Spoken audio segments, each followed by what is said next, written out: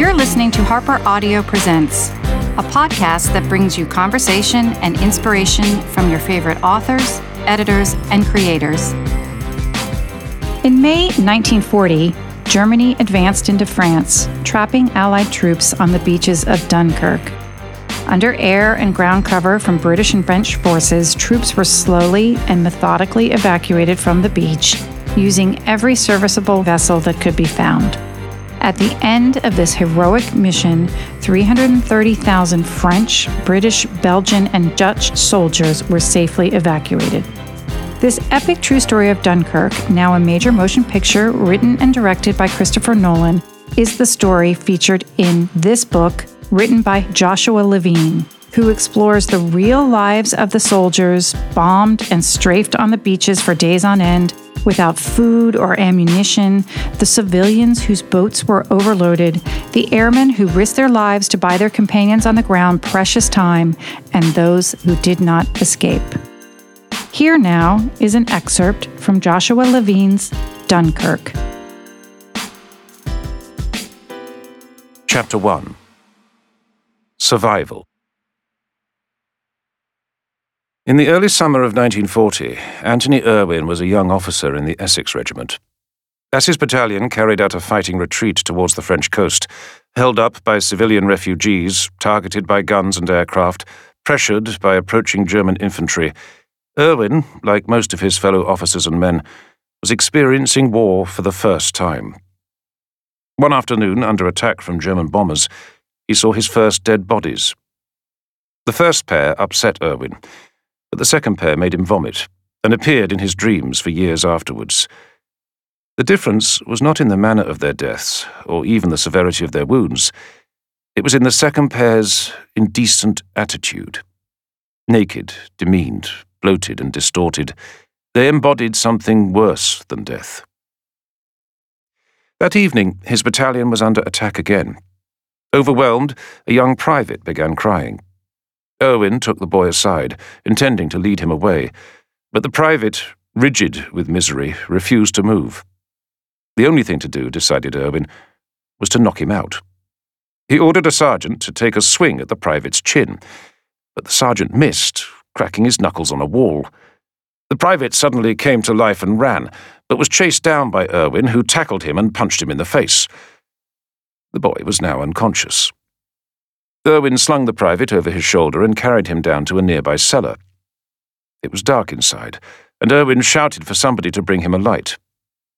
In the relative quiet, Irwin heard surprised voices, a man's and a woman's, and his eyes slowly focused on a soldier in the corner of the cellar having sex with a Belgian barmaid. Who could blame them, wondered Irwin. With death so close, they were grabbing hold of life. Irwin was among hundreds of thousands of officers and men of the British Expeditionary Force retreating through Belgium towards the coast. They had sailed to France following the declaration of war on Germany on the 3rd of September 1939. After months of phony war, the German blitzkrieg in the west had been launched on the morning of the 10th of May, and the bulk of the British forces was hurried into Belgium to assume prearranged positions along the River Deal. There they formed the Allies' left flank, alongside the French and Belgian armies, facing Hitler's Army Group B. Further to the south, the Allies' right flank was protected by the mighty Maginot Line, a series of heavily defended fortresses, blockhouses and bunkers along the French border with Germany. For a few short days in May 1940, the Allies and the Germans, broadly equal in military terms, seemed destined to act out another war of trenches and attrition. If experience could be trusted, the Germans would soon be hurling themselves at heavily defended Allied lines. But the Allied commanders were instead offered a sharp lesson in modern warfare. Between the strongly held Allied flanks was the Ardennes forest, theoretically impregnable and weakly defended by the French. Only 4 light cavalry divisions and 10 reserve divisions protected a 100-mile front, and the Germans had a plan to exploit this front. First formulated by Lieutenant General Erich Manstein, the plan had been through 7 drafts by May 1940. It involved an initial attack on Holland and northern Belgium, drawing the Allies into a trap.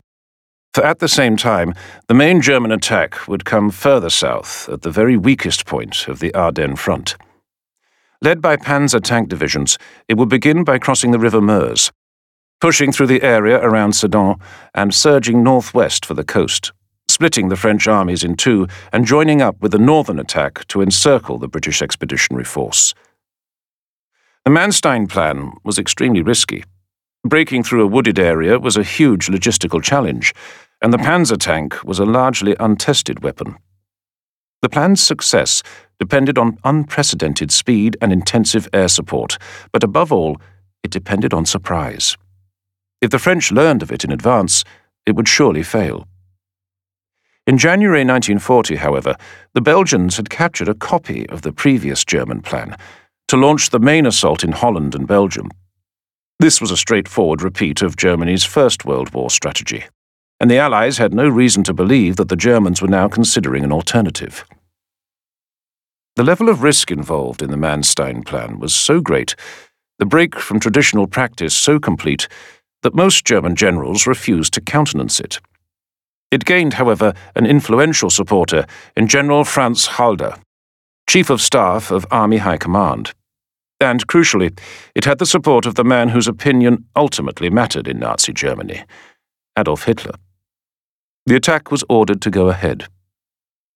In the event, the French were taken by complete surprise.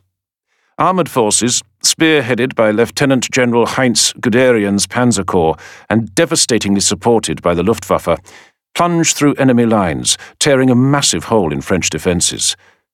German tanks began to race through France unchallenged. This is why, just days after taking up their positions in Belgium, British soldiers, clearly able to hold their own against the Germans, were being ordered backwards. There must, they thought, be a localised reason. Had the Germans broken through in a nearby sector, or was their particular battalion being sent to the rear for some misdemeanour? At first, British units retreated in stages, from one defendable line to another. Sometimes an entire division was pulled out, free to plug a distant gap. As the retreat gathered pace, confusion increased and rumours began to circulate. One of these rumours proved true. An almighty breakthrough to the south was threatening to outflank the British army. But for most of the retreat, there was no suggestion of evacuation, nor mention of the now legendary name Dunkirk. All sorts of soldiers found themselves on the move, from elite guardsmen to untrained labour troops. Some went on foot, marching in battalion strength or stumbling alone. Others travelled in trucks, on horses, tractors and bicycles. One intrepid group was observed riding dairy cattle. Under fire and lacking supplies, the men of the British Army were in every kind of physical and mental state. One man, Walter Osborne of the Royal Sussex Regiment, was in a particularly difficult situation. Having sent the Prime Minister Winston Churchill an anonymous letter asking for some leave for the lads, he had been sentenced to 42 days' detention for using language prejudicial to good order and conduct. He was now engaged in a fighting retreat with his comrades, but he was at a disadvantage. Whenever the fighting stopped, he was locked up in a nearby barn or cellar to continue serving his sentence. This did not seem fair. As he complained to a regimental policeman, "A man's got a right to know where he stands." Even more unusual was the small soldier sitting in a truck on the road to Tourcoing. In steel helmet and khaki greatcoat carrying a rifle, the soldier looked like any other. The uniform may have hung a little, but that was hardly unusual. Private soldiers weren't expected to dress like Errol Flynn in the charge of the Light Brigade. The odd thing about this soldier was her marriage to a private in the East Surrey Regiment. The soldier was Auguste Hersey, a 21-year-old French girl. She had recently married Bill Hersey, a storeman in the 1st East Surreys. They had met in Auguste's parents' cafe when Hersey was stationed nearby, and despite neither speaking a word of the other's language, they had fallen in love. Hersey had asked Auguste's father for her hand by pointing at the word marriage in a French-English dictionary and repeating the phrase, "Your daughter." Hersey was fortunate to have a sentimental company commander who agreed, against any number of regulations, that Augusta could dress in army uniform and retreat with his battalion. This was how the couple found themselves, almost together, fleeing the German advance. But their retreat had no definite objective until Lord Gort, the British commander, reached the brave conclusion that the only way to save a percentage of his army was to send Anthony Irwin, Walter Osborne, and the rest of the British Expeditionary Force towards Dunkirk, the one port still in Allied hands, from where some of them could be hurriedly transported home by ship. As they arrived at Dunkirk, soldiers were confronted by an unforgettable scene. Captain William Tennant, appointed senior naval officer Dunkirk by the Admiralty, sailed from Dover to Dunkirk on the morning of the 27th of May to coordinate Operation Dynamo. He entered a town on fire, its streets littered with wreckage, every window smashed. Smoke from a burning oil refinery filled the town and its docks. There were dead and wounded men lying in the streets. As he walked on, he was confronted by an angry, snarling mob of British soldiers, rifles at the ready. He managed to defuse a difficult situation by offering the mob's ringleader a swig from his flask. Another naval officer arrived in Dunkirk 2 days later. Approaching from the sea, he was struck by one of the most pathetic sights he had ever seen. To the east of the port were 10 miles of beach, the entire length blackened by tens of thousands of men. As he drew closer, he could see that many had waded into the water, queuing for a turn to tumble into pitiable little boats. The scene seemed hopeless. How, he wondered, could more than a fraction of these men hope to get away? Yet the closer one came to the beaches, and the more time one spent on them, the clearer it became that there was no single picture and no single story.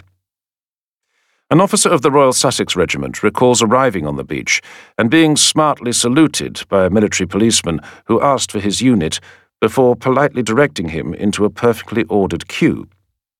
A young signalman, on the other hand, was greeted with the words, "Get out of here before we shoot you," in another queue.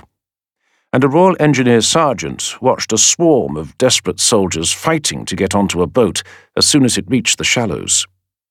In a desperate attempt to restore order before the boat capsized, the sailor in charge drew his revolver and shot one of the soldiers in the head. There was barely a reaction from the others. "There was such chaos on the beach," remembers the sergeant, "that this didn't seem to be out of keeping." For every individual who stood on the beach or on the mole, the long breakwater from which most troops were evacuated, or retreated clinging to a cow, there was a different reality. Set side by side, these realities often contradict each other. To take one element of the story, the beaches covered a large area. They were populated by many thousands of people in varying mental and physical states over nearly 10 intense days of rapidly changing conditions. How could these stories not contradict each other? The whole world was present on those beaches. And the reality was no tidier once the soldiers were on boats and ships sailing for Britain. Bombed and shot at by the Luftwaffe, shelled by coastal batteries, fearful of mines and torpedoes, the men might be on their way to safety, but it had not yet arrived. An officer in the Cheshire Regiment was one of 30 aboard a whaler being rowed from the beach to a destroyer moored offshore, which would then ferry them home. As the whaler drew close, the destroyer suddenly upped anchor and headed towards England. Overcome by emotion, an army chaplain leapt up in the whaler and yelled, "Lord, Lord, why hast thou forsaken us?" As he jumped, water began to pour into the boat, and everyone simultaneously screamed at him. Seconds later, in answer to his prayer, or possibly in answer to the exceptionally loud noise just made by 30 men, the destroyer turned round and came to pick them all up. In the event, the vast majority of the British Expeditionary Force was brought safely home from Dunkirk. Most of those were carried by naval ships or large merchant vessels. The famous little ships, some crewed by ordinary people, most by sailors, were mainly used to ferry the soldiers from the shallow beaches to the larger ships moored offshore. But had these soldiers been killed or captured, Britain would surely have been forced to seek a peace settlement with Hitler. History would have taken a far darker course, and we would all be living in a very different world today. This helps to explain why Dunkirk, a disastrous defeat followed by a desperate evacuation, has come to be seen as a glorious event, the snatching of victory from the jaws of a worldwide calamity. Whereas Armistice Day and most other war commemorations are somber occasions focusing on loss, Dunkirk anniversaries feel more like celebrations, as small ships recreate their journeys across the Channel. Dunkirk represents hope and survival, and this is what it represented from the very start. When the evacuation began, so dire was Britain's military situation that, as in Pandora's box, only hope remained. On Sunday the 26th of May, a national day of prayer was observed. Services in Westminster Abbey and St Paul's Cathedral were mirrored in churches and synagogues across Britain, and in the London Mosque in Southfields. In his sermon, the Archbishop of Canterbury asserted that Britain both needed and deserved God's help. "We are called to take our place in a mighty conflict between right and wrong," he said, suggesting that Britain's moral principles were invested with sanctity because they stand for the will of God. God was with Britain, and he alone knew how the evil enemy would be beaten. It is little wonder that the evacuation, quickly dubbed miraculous by Winston Churchill, assumed a quasi-religious quality. The Archbishop had been right, it seemed. Britain was favoured by the Lord. This confirmed the views of such writers as Rupert Brooke and Rudyard Kipling, and it helped give rise to a concept that has survived the last 7.5 decades: Dunkirk spirit. Defined as the refusal to surrender or despair in a time of crisis, Dunkirk spirit seems to have asserted itself spontaneously. As they arrived back in Britain, most soldiers saw themselves as the wretched remnants of a trampled army. Many felt ashamed, but they were confounded by the unexpected public mood. "We were put on a train, and wherever we stopped," says a lieutenant of the Durham Light Infantry, "people came up with coffee and cigarettes. We had evidence from this tremendous euphoria that we were heroes and had won some sort of victory, even though it was obvious that we had been thoroughly beaten."